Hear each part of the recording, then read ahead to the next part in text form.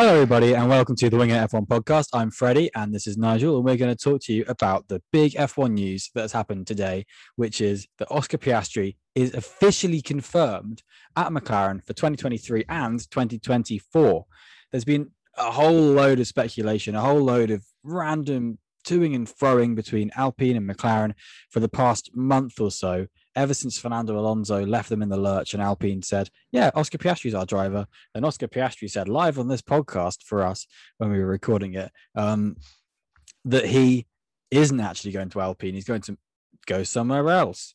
And it turned out that was McLaren, and that's official. The Formula One Contract Recognition Board has ruled in favour of McLaren. So, Nigel, I hope you're doing good. We're not doing pleasantries because we're going straight into the news. What has happened with Oscar Piastri and the Contract Recognition Board today? Well, basically, the key thing is that we found out Piastri is signed on the 4th of July, which is the day after the British Grand Prix. And the key thing from that is that Daniel Ricciardo put out a tweet 9 days later, I think it was, that he was going to drive for McLaren next year and that he had a contract, etc. So it does suggest, and from what Ricciardo has said as well since the announcement, he had no idea that Piastri had signed on the 4th of July. And we've already found out 7 weeks later that it's been confirmed that Ricciardo will be leaving McLaren at the end of this season as well. So those are the key points. Andreas Seidl, the team principal, when talking to TV and media people, he was very tight-lipped, didn't want to go into any details about the contract. The person I want to hear from is Lauren Rossi, because we haven't heard anything at all from him for the last 2 months about it. It's only been on miles after now, and he claims to, have not known about the Alonso thing and then not known about the Piastri thing. So that's who I want to hear from. The 4th of July date is a surprise to me. I didn't expect it to be that early, but I absolutely understand it. I'd say it's much more on Alpine's management or poor management as to why this has happened. I can't really blame Piastri on anything. The only thing maybe is the tweet. Maybe he could have done it behind closed doors, but it's 2022. Social media is a big part of it, and Alpine did put out a statement. So, even that is not a massive criticism from me. So for me, it's just a downfall or failure of Alpine's management, which has caused this, I think. Yeah, definitely. We said it at the time of Alonso leaving, that completely blindsided the team, and they just didn't have their ducks in a row in the way they should have done in case that happened with Piastri, and were completely left in the lurch. And they shouldn't have been. They should have. They've been relying on letters of intent and things like that, and probably really just agreements at the back of a motorhome, which you're not going to say anything different to. So it seems like Alpine probably need to have a bit more on paper and a bit more, a bit less leeway for what their drivers could do. Essentially, what they had was a promise that they would get Oscar Piastri into a 2023 seat, but they didn't have exclusive rights to putting him into a 2023 seat because he has his own management team. And I think his management team weren't obviously going to sign that away to Alpine becoming his management, which is fairly obvious because they get their own cut. They're not going to say, well, we're just going to sit here and do anything because Alpine wouldn't let them get their own cut. So that's simple business. That's fair enough. But if that's going to happen, you still need to keep your head straight and keep it away and keep on top of everything, which they haven't done. And that's very poor, which is why all of this has come to this. I think I agree with you in the sense that you kind of think, Oscar didn't need to do a tweet immediately. He didn't need to put it out there. It's a bit rough and ready, if that makes sense, of a way of doing it, and a bit of skullduggery. But on the flip side of that, it's the best way to get it sorted quickly is to make a furore and to really make it obvious that there's a fight going on. Because if this was done behind closed doors, then it would be fun to get a massive shock today, but I don't think it would have happened now. I think it would have happened in about December, because there wouldn't have been just a push to do it. There wouldn't have been that kind of mindset, because we know political organizations are political. So I think there's a big element of that that's just to get it done. And I think that's worked wonders to make it move this quickly. And I think But I think people, if anyone's thinking, oh, Piastri's being disloyal or anything like that, what they've got to understand is the start of July, Piastri's thinking Alpine are going to sign Alonso for next year or 2 years or whatever. Alonso will be with them next year. So when you're in that position, you've got to find what's best for you for next year. So that was either Williams or McLaren, and it's quite obvious McLaren is the better choice than Williams at the moment. Yes, they're both not winning teams, but McLaren's just further up the grid. So Piastri, in his head, thought Alonso was going to sign a new deal. Obviously didn't happen. That's why this has happened. So that's why I can't really blame Piastri. And I think the only thing I'm left kind of questioning is if Alpine, it seems Alpine didn't know that Piastri had that signed with McLaren, obviously, but because, well, surely they should have signed Alonso for next year, but they didn't. So I don't know. It's either really poor mismanagement from Alpine or a bit of backstabbing from Piastri or a bit of both. But yeah, I can't blame Piastri at all. Yeah, a bit of both. Yeah, a bit of both. I think because Piastri's the fresh face and because he's the hot shot, he's going to come out of this a bit better than Alpine. But there is a lot of kind of, you could say a kind man would call it shrewd, a cynic would call it foul play into what's been done. People talk all about gentlemen's agreements as if they're amazing, and one day a gentleman's agreement is how it should be done. The next day it's not. So that's just the court of public opinion. The court of public opinion is obviously going to be in Oscar Piastri's favour because he does deserve to be on the Formula One grid, and being with McLaren is a great team for that. So who have famously taken a chance on rookies and successfully done so. And if you look at McLaren's most recent rookies, Lando Norris is obviously a superstar. Stoffel Van Dorn's just won the Formula E World Championship. Kevin Magnussen's still on the F1 grid, and Lewis Hamilton's the most successful Formula One driver of all time. So if you just take them as a cross section of McLaren-bred drivers, then which I don't think there's any other rookies since in that kind of list of McLaren drivers who I can name. So they do a job well, and they nurture a driver well. So hopefully they can do the same with Piastri. Or do you think there's going to be a touch of the Ricardos to it? What, you mean Piastri will underperform? Yeah.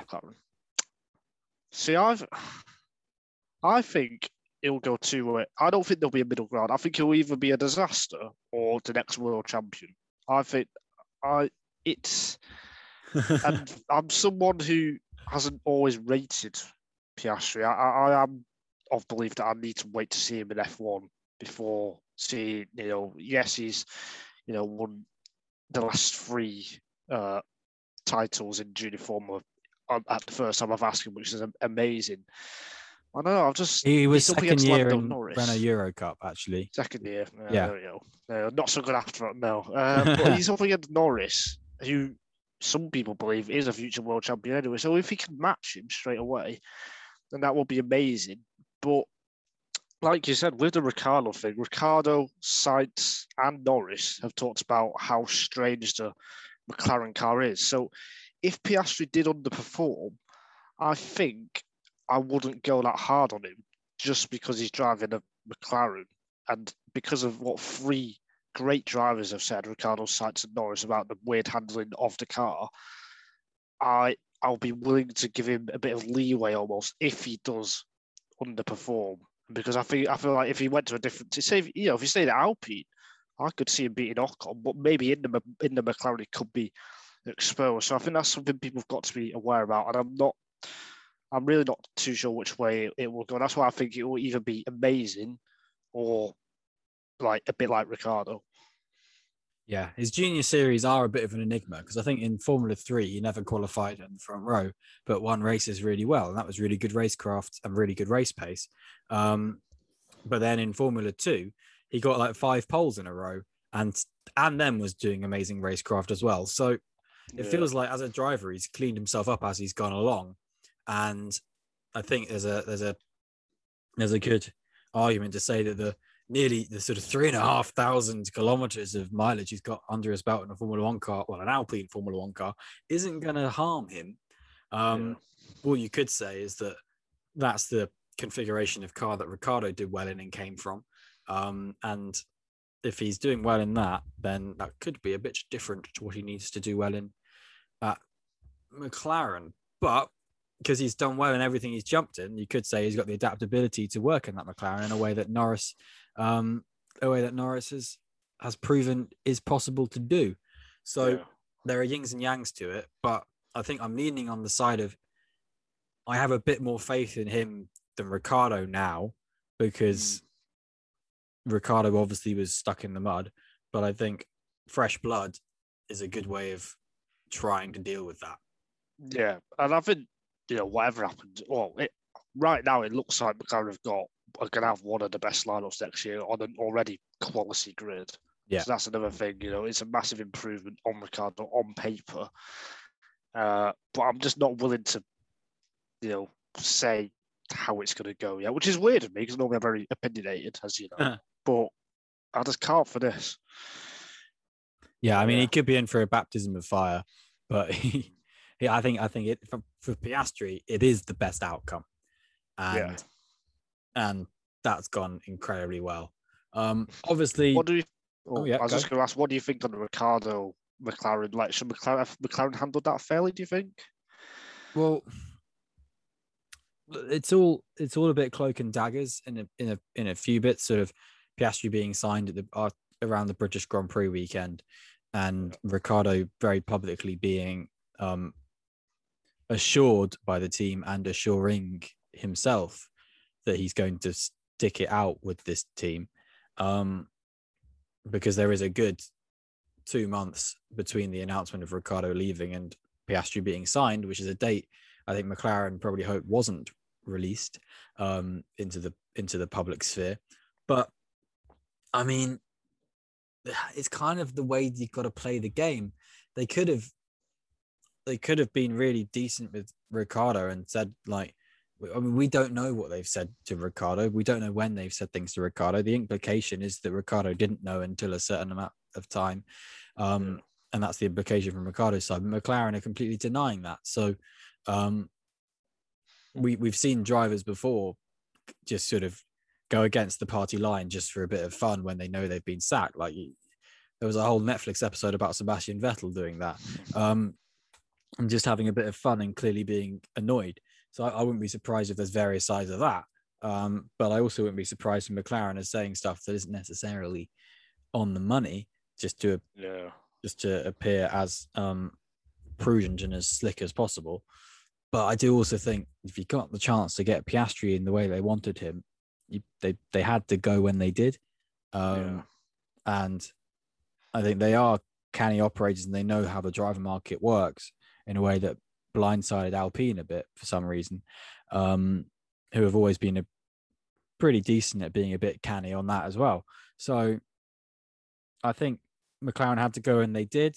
And you can always sack a driver, but sometimes it's a lot harder to sign a driver, particularly one who's linked to other teams. And there was definitely AlphaTauri and Helmut Marko are sniffing around Oscar Piastri as well, and Williams. And all the rumors were that Williams are going to announce him at Silverstone. So McLaren saw that and saw, okay, right, so this is 4 teams counting themselves who definitely want a piece of Oscar Piastri, and he wants to sign with us. We've got to take it now because we don't know what could be put on the table elsewhere. Yeah, they don't know what Oscar Piastri is saying. They probably have from the management saying, well, we've got all of this going, and if you really want us, come get us. So they did. And really, you've got to respect McLaren for that. But it is a hard one to leave a driver in the loop for so long, but I think this does get forgotten about a lot. And in Formula One, like, the amount of drivers who learn through the media they've lost their seat and things like that is not on. And I do think Ricciardo probably shouldn't have been exposed to so many rumors in the way that he was. He should have known. But I think McLaren probably didn't expect it all to unfold in the way it did and thought they could control the narrative a bit more. Unfortunately, they haven't been able to, which means that they've been, in the benefit of hindsight, I think they would have handled this differently. But I think they've been a little bit hamstrung by Alpine's mess, to be honest. It makes them look a little bit more gameplay, which it is, but I think this wasn't their intention. Yeah. Also, I think McLaren and Ricciardo would have been talking for months. I mean, that was Zach Brown, that comment about Ricciardo not performing or something. That was around Monaco or something. I think that back in May. And Ricciardo knows with his performances that he would have, that they would have been, they would have been talking about it for a long time. I feel so. Yeah, I think it's fine the way they've done it, and I think you're right. It's more Alpine's mess that McLaren have got kind of stuck in almost. I think McLaren have played it fairly, I feel. So yeah, I don't think there's too much discretion there. And then maybe part of why we didn't hear about Ricciardo leaving McLaren is because they wanted to find him a new team. Although looking at Ricciardo's body language recently, maybe he hasn't found a new team anyway. Who knows? But yeah, that's a whole separate story. But yeah, it's all resolved now, finally, and I think it's played out probably the right way. McLaren has done well to get the driver they wanted, and now been completely failed by letting a two-time world champion go and the Formula 2 hot prospect go. Yeah, and it ticks off of one box on the driver market list, but it officially opens up the Alpine seat. Just a couple of minutes on that, but we'll probably do some silly season stuff as we go into Monza and the big gap until the flyaway series starts. Gasly's being heavily linked with that. Apparently he's been apparently they've nearly signed everything off on the Red Bull side. That's what Helmut Marko has alluded to on Sky Sports Germany. And he's denied Mick Schumacher, basically. But he hasn't denied Colton Herta. Ralf Schumacher, he said to Ralf Schumacher and co on German TV that we've got our own junior program, we'll look into that. And Ralf Schumacher said to him, is that an American guy then? And Helmut Marko just chuckled and apparently didn't say anything. So that looks like it's in motion as well. But there are a few more interesting prospects down the grid. Haas and Williams. Haas has become a much more prospective drive for many drivers because a much more sought after cockpit. Now they're a good team, well, a competitive team, not necessarily a great team, and Williams is always going to be interesting to people because it's Williams, and they're not awful, but they're not great. But they're a team that are there and are showing signs of progression, particularly at this stage of the season. So those are really where the question marks lie, and I don't know what's going to happen at all there. Neither do I. I think the only thing, I'll say this to Adam, there's so many rumours and reports. People, if you're listening or watching this, you've just got to only look at the big publications, what the race and Autosport or the BBC is saying, because there'll be lots of rubbish out there, quite frankly. And I think the only thing I can predict, like us. Well, of course, yeah, but the only thing I can predict, which I'm kind of sure about, is one of or both Schumacher and Ricciardo will not be on the grid next year. Everything else is quite open. I think the Gasly to Alpine will happen. Then after that, it could go anywhere with Williams, AlphaTauri, and then Haas. I won't rule out one of them. I think I can see it being that both of them are on the grid and both of them are off the grid. I just see that for some reason all over. I feel like at this stage of the season last year, we were very much, everything seemed to be signed on, apart from all just to be ticked off and announced, with Joe Guanyu coming into Alfa Romeo, Russell going to Mercedes. The kind of storylines were all sort of settled there. The only thing that kind of popped up as a surprise was Albon. But now all the sort of surprises seem to come up and go. And I think this triple header is going to be a wheeler dealer triple header, and Yeah. come Suzuka, come Singapore, and that is going to be a bit more interesting in the rumor mill, because a few things could emerge then. That's what I predict, because that's going back to sort of the more traditional time for the rumor mill to really kind of drop a few bombshells. So let's see what happens then. Do you have any wild predictions, Nigel? Quickly. Oof. I love asking. I don't. It depends what you mean by wild. Like, I don't know, Brendan Hartley wild, that kind of thing. Like, no, nothing like that. I don't. Because I mean, I don't know. Personally, I think I wouldn't sign Schumacher or Ricciardo or Latifi or Tsunoda or Giovinazzi, and they're the only people who seem to be being thrown around for this kind of seats. But then I also wouldn't sign Drugovich. I wouldn't sign Pourchaire. I wouldn't sign Sargent or Doohan either. The top four in F2. So you wouldn't sign anyone in the world. Well, that's the thing. That's why I raised the Hartley thing, because at that kind of stage, there was a kind of a point where it's kind of like, well, a driver we have to sign, we have to go a little bit left field. And Brendan Hartley would not be on the grid. No, I'm not saying it would be Hartley, but I'm saying the kind of concept around it is, okay, this is a driver that Red Bull had ties with back in the day, and his sports car career has been exemplary, and it has been exemplary since as well, actually, to point out. So let's give him a go in F1, and it was a deserved go at that kind of thing. So I don't know whether there's a chance for a team to go looking in that kind of way, which is why someone like Colton Herta is being spoken about. Yeah. And whether there's a chance to go to sports cars or go to Formula E or IndyCar and see any more hotshots there, because you've got a Pato O'Ward or someone like that who probably could realistically make a good shot at F1 and that kind of thing. And Palou. You've got, sorry? Palou, Alex Palou, possibly. Yeah, exactly. People like that. So, I mean, if you're Williams, that's in the Williams team kind of DNA, is to take a shot on a feisty IndyCar driver. Yeah. Well, that was like 20 years ago, wasn't it, when they did that? Yeah, and it worked. Jacques Villeneuve won the championship. Montoya was pretty excellent. So Zanardi was a bit of a letdown, but unfortunately. But the other times it worked. So who knows?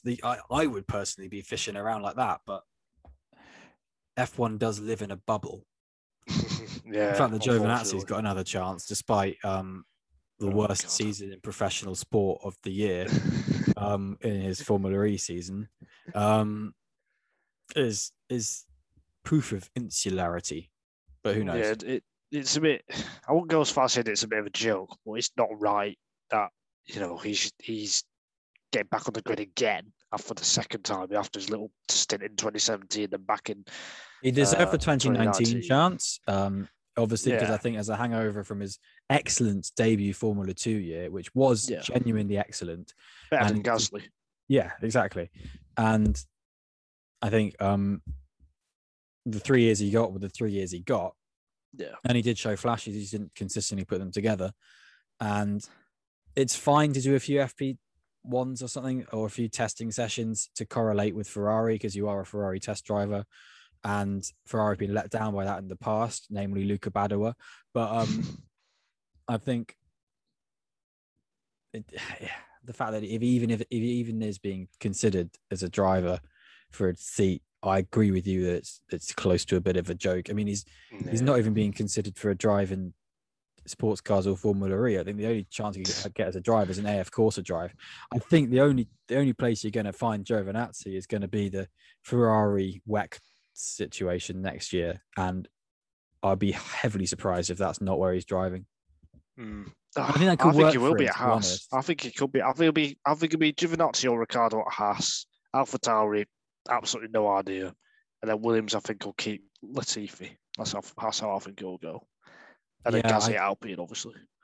Yeah, I think I'm coming on board with that as well, which is just leave Schumacher like.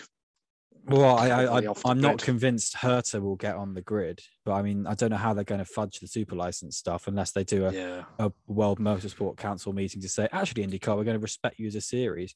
It's so wrong that how could an IndyCar winner or something gets the same amount as the fourth person in FRECA or something, isn't it? IndyCar should be equivalent to F2 at the very least. Well, in Formula E, if you're in Formula E, you automatically get a super license, even if you don't have anything to do with that. So you say like someone like who obviously doesn't have a super license in Formula E, like who has no F1 experience, won it, they'll get a super license. So IndyCar really, I think, should be on the same level as that. Yeah, I agree. Anyway, that we can Yeah. rant about that another time with Yes, we definitely can. So yeah. It's obviously the middle of the Zandvoort weekend. We've had the first 2 practice sessions. We're just going to have 30 seconds on that.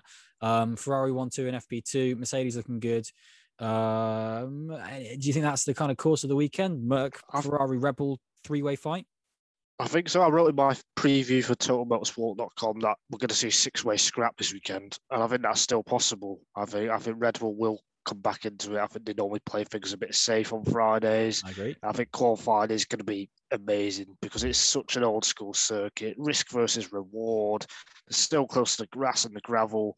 So I think whoever sticks it on pole, whether that is Hamilton, Leclerc, Russell, or Verstappen, is going to be in a phenomenal lap. And the atmosphere has been absolutely amazing already as well. I think the race is going to be a strategic affair. So it's all the right ingredients that we want. And I was telling Adam on the preview, which you should go back and watch, by the way, before qualifying in the race. We haven't had a proper race-long scrap since Miami because the last 10 or so races, Ferrari at the front, I think Verstappen didn't have the pace, I'd argue, in Austria. I mean like a proper, evenly-ish matched race. Well, it's a good point. Because I was thinking about Leclerc Verstappen. I was thinking about Leclerc Verstappen, and Leclerc's out of the back then, wasn't he? So yeah, you can argue Canada. So never mind.